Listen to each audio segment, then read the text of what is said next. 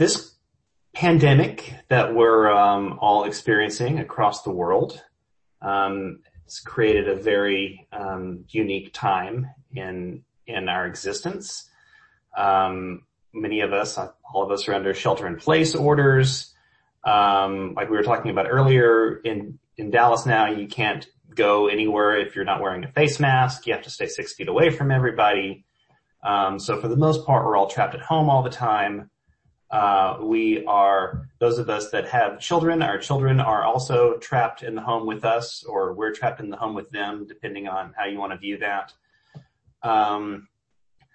Those of us that can still work are trying to work while, again, said children are ostensibly trying to be educated somehow. It's a very strange and difficult time. And that doesn't even get into the bit about the actual threat of the virus that, literally at the end of the day, every day you can go and you can see the new numbers. This is how many people caught the virus today. This is how many people in this city died from the virus today. And those numbers continue to be reported and, they continue to grow. It's a scary time. It is an unnerving time. And so that is, I believe, why, we are looking to 1 Peter right now for our time and messages. So 1 Peter was written to a community in crisis. Not the same crisis that we're experiencing right now. There are many differences. But nevertheless, it is a community of people in crisis. And that's what we're experiencing right now. And one of the things that I don't know, now that we've been at this for like a month, 6 weeks, I don't even remember the before times much anymore. But have you started to feel like, I don't know, priorities shifting around a little bit, like things that you might have really, really cared about doing, you're just like kind of letting go of that? I mean, I know personally I can speak to lots of parenting proclamations that we had decided we were always going to do with our children, and we're just kind of reevaluating those throughout the day, depending on what's been going on. But I'd like to hear from the rest of you guys too.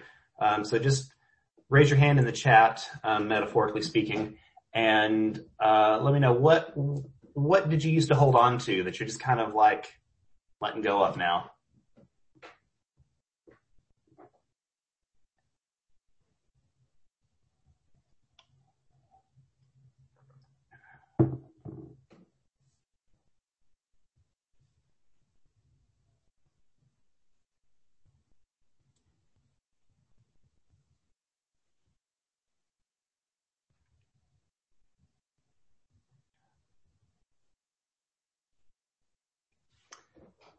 Miles says screen time. You've let go of screen time? That's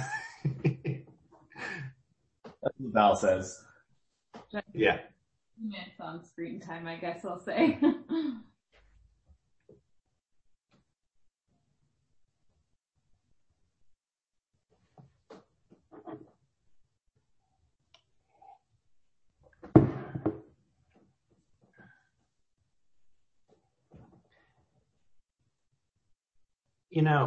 It's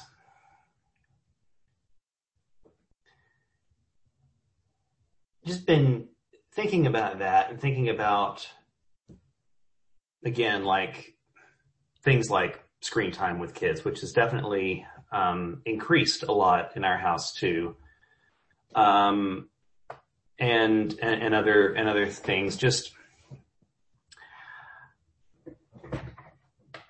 there is a little bit of a feeling of guilt at letting some of that go. Sometimes there's a feeling of relief. Sometimes it's just a feeling of what does it even matter anymore? There's a global pandemic going on, and what happens in my house, like what possible significance does that have or meaning does that have outside of this anyway? As long as I'm staying inside of my house, or 6 feet away from everybody else. And so I hope that feeling resonates with you guys. I'm sure that it does with anyone that has children trapped in the house with them, or vice versa. And so I think it's, and so kind of coming into that with this context, I looked at the topic that I was given / ostensibly signed up for this morning, and it was about holiness and holy living. And looking at that, my first thought was, is that really applicable right now? Is that really what we should be talking about as a community? Does that really, we're all, sheltering in place and trying to stay alive right now. Is that really what's going on? And yet that pops up because, like I said, this is the very next thing in the book of 1 Peter, which again was a book written to a community of people in crisis. And so I find that interesting. Just looking at it here, starting in verse 13 is my favorite word to start a sentence, therefore, which means that apparently we're just picking right up based on some conclusions that were drawn last week. So everybody remembers exactly what was covered last week in Charles's lesson. So there's no need to go over in. I'm gonna just go really quickly over and look and see what was in last week, because I'm sure there's somebody out there that doesn't completely remember it. But last week was a very uplifting message. It was one about hope, right? We had this living hope, that Jesus Christ was raised from the dead and raised into an inheritance that is imperishable, undefiled, and unfading, and that is something that is promised to us.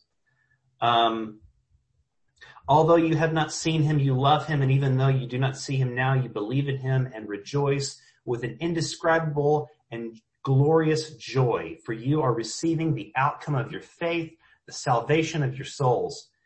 It is a message of hope that says things are tough right now, but there are eternal things that are active in your life now, and part of that is a promise and a hope of better things to come. Therefore, prepare your minds for action, discipline yourselves, set all your hope on the grace that Jesus Christ will bring you when he is revealed. Like obedient children, do not be conformed to the desires that you formerly had in ignorance. Instead, as he who called you is holy, be holy yourselves in all your conduct, for it is written, you shall be holy, for I am holy. So Peter basically seems to have no problem going from one thing to the next. We have all of this wonderful hope. There is something greater than the tragedy that is going on around us right now. Something to hold on to, something to look forward to. So therefore, because of that, discipline yourselves and be obedient and be holy because of who Jesus was, because of who God is. You shall be holy, for I am holy. That's a quote from Leviticus, everybody's favorite passage to turn to in times of crisis. So, before we go further than this, I want to spend a little bit of time just asking you guys what you think that means. So be thinking about answers to raise your hand in the chat in a second. Because the word holy, I don't know. I feel like it's kind of lost its meaning in a lot of ways. It is a very, very religious word that I don't know if you could imagine it having any other context outside of a religious context. But if you think about like where our words come from, a lot of times they had other meanings before the church or before a religion kind of grabbed them up and said, no, we're going to use it to help describe this other concept. So I don't know. I think it's worth spending some time talking about what that word means, what it means to be holy or to try to be holy, what it means for God to ask us to be holy the way that he is holy. So I don't know. What does that word mean to you?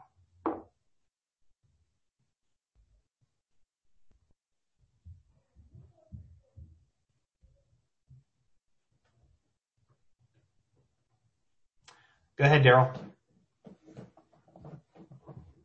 Just a couple of things is one, the word we often hear, it's okay, means to be set apart. But I think the word chosen has a very similar connotation, but yet that doesn't quite get to be that way as God is that way. I just see there's something about the character of God is supposed to be related to the way that we live, our character as such. I like to refer to it when Jesus uses the same concept in the Sermon on the Mount, where he says, be holy as your Father is holy. And he talks about the rain, God sending rain. He sends sunshine on good and bad folks. And he says, so be holy as your heavenly Father is holy. I consider it being a chip off the old block. He's our God, he's our Father. You grow up to be like your parents. So somehow, some way, the more we're interacting with God, the more we become like him. For what it's worth. Yeah, I like that. Thanks, Daryl.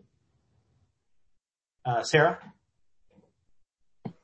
I think of I guess when I think of holiness, I think of, big, old, beautiful churches that I've been in where there's just this really quiet atmosphere and you really feel like you're kind of set apart from the rest of the world. And like no matter what's outside of that building, on the inside, we know that God's present everywhere, but on the inside there's this kind of special feeling of quiet and set apartness, and you feel God's presence more clearly. And I think for me, sometimes holiness is related to what kind of things are you filling your mind with. And I've had to just take be disciplined about not watching the news all the time and not looking at Facebook or not looking at other things, because the human part of me wants to just panic and try to make sure that I'm well informed about everything.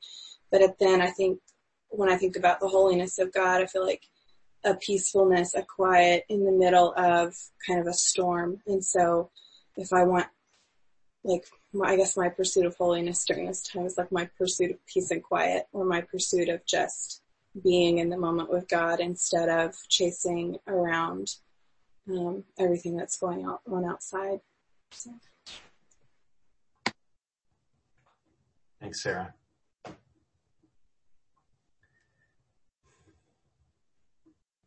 Yeah, I like what both of you. Other Sarah without the H. I don't know how I feel about other Sarah, but she went first, so. So I was looking at the verse 14 says, like obedient children, do not be conformed to the desires you formerly had in ignorance. Instead, as he called you, to be holy. And so I think about kind of changing of priorities, and choosing priorities that aren't controlled by just like my desires. I struggle with that a lot of but I just don't want to do that, so therefore I'm not going to. So, but choosing other things that are better than just my own desires. That's good. Thank you.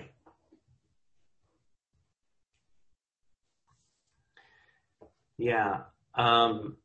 The common thread that I see running through everything that has been shared so far is a connection to God.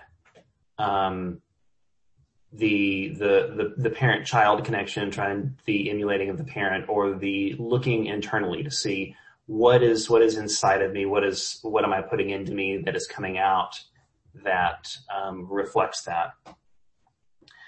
I feel that a lot of times with the idea of holiness, we can fall into this trap of morality policing, where you go around and you look at what people are doing and you say, well, that's not holy. You shouldn't go to see that movie, or you shouldn't drink that beverage, or you shouldn't whatever, because, of these external things that you're doing. But I think that this true concept of holiness it comes from within, and that your connection to God from within will shape the actions that you do externally. And I would even go so far as to say that it's going to look different for different people in different contexts, which makes it very difficult for us to judge somebody else's holiness just by looking at what they're doing.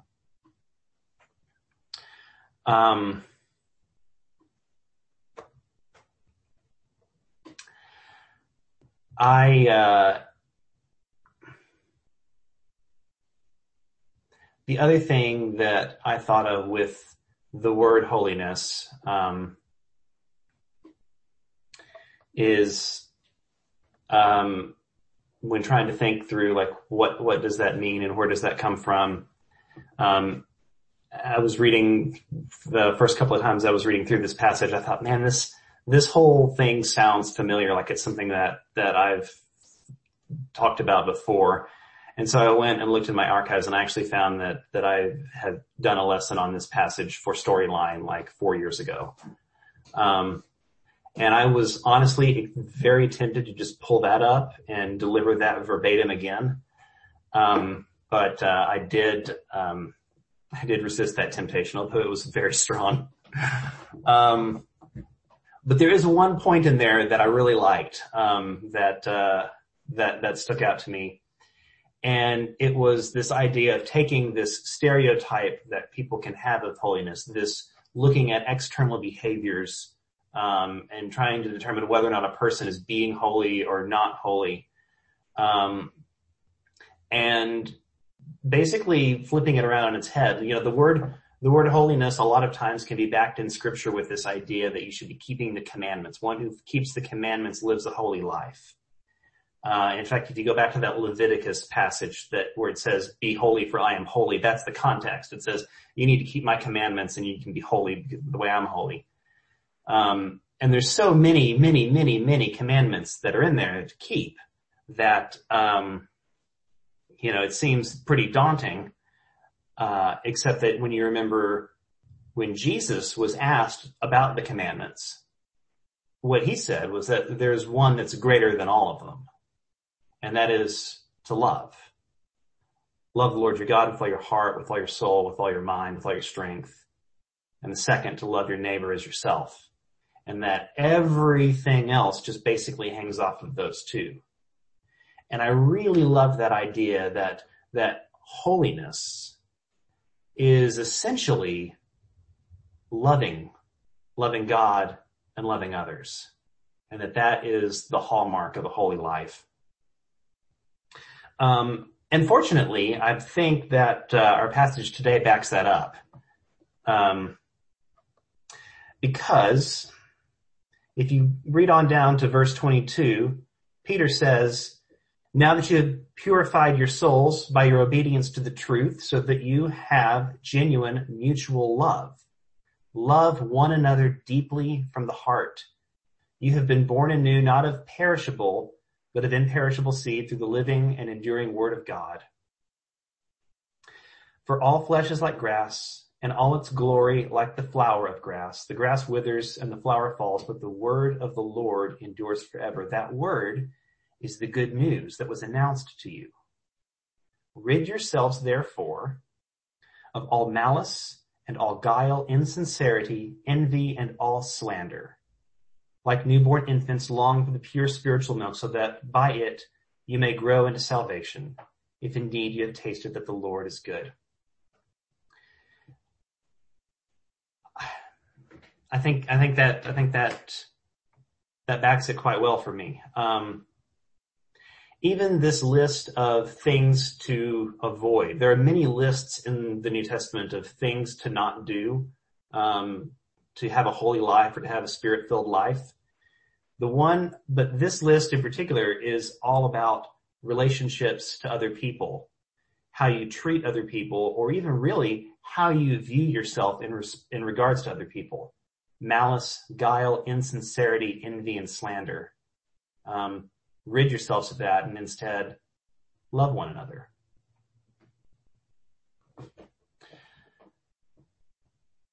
So, we are called to be holy, to be set apart, and we are literally set apart in our individual homes and 6 feet from each other when we're outside. So there's another take on holiness. And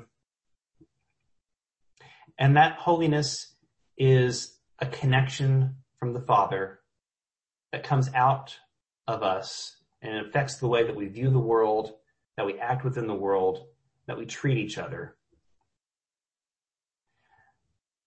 My last question really is, how do we live this in the situation that we find ourselves in today, when we are in our homes, when we are 6 feet away covering our faces with a mask?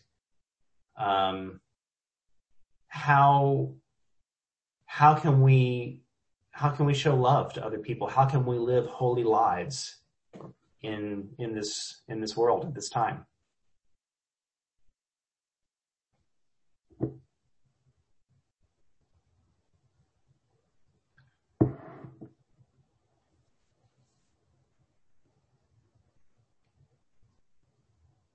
Val?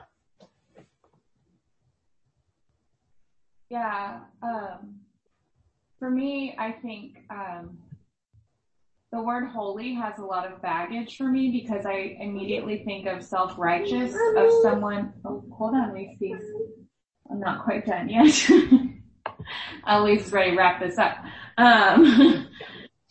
Of someone that follows a sort of a list of rules and thereby thinks they're better than everyone because they follow these rules.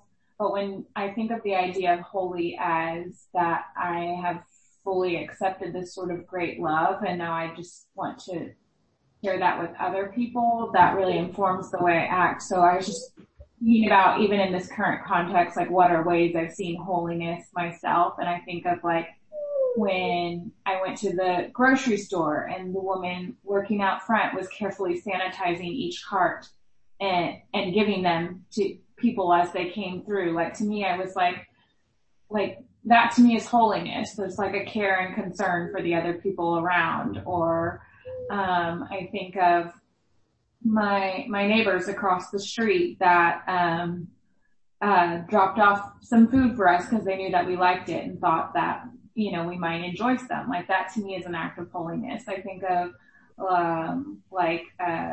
Kara and Project Red and how they have been able to take food to various neighborhoods who don't have access to anything. Like that is holiness. So to me, it's showing love and concern for those around you, even when we can't be in close proximity, and even when we're masked and far away, remembering that we're all still people in need of each other. That's great. Thank you. John says to pray for others. Absolutely. That is something we can do. And Charles, you had something.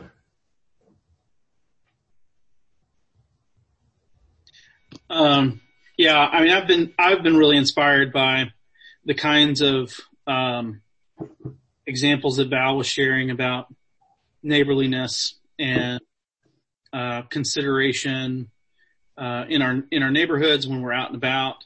And I'll tell you where the rubber, where the rubber really meets the road, for me, because I'm a performer, I tend toward like, hey, how can I do some great acts of love out there? Where the rubber meets the road, yeah, that's right. Where the rubber meets the road for me, is really with my family. It is with these people that I'm trapped with, as you said so well earlier. And am I patient with them? And do I lean in and try to be present, when I would rather just check out and get some space, when I know that they need it?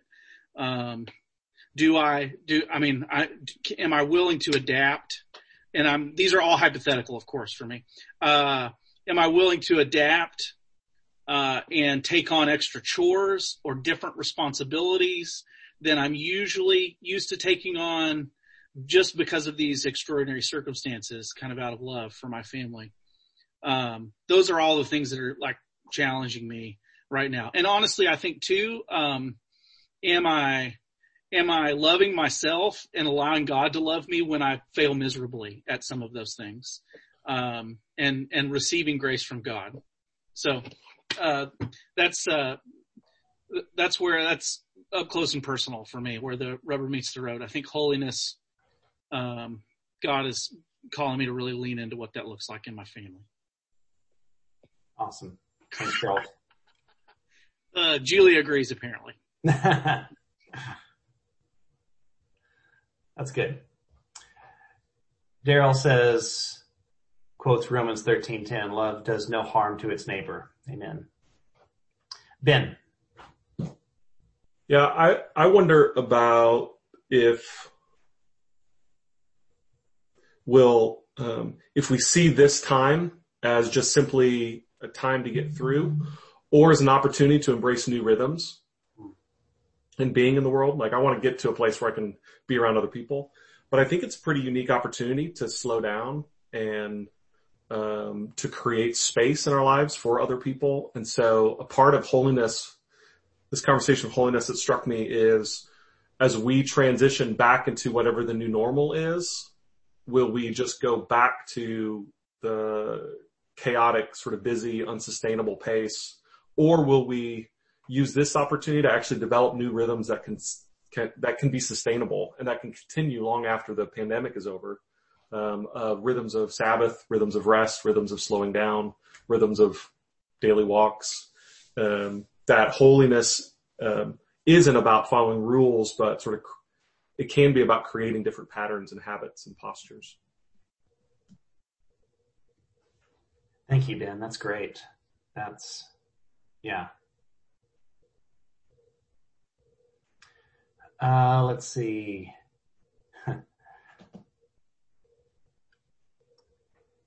John, as I see the faces of people on this call, I sometimes feel motivated to pray for those I see. Yeah.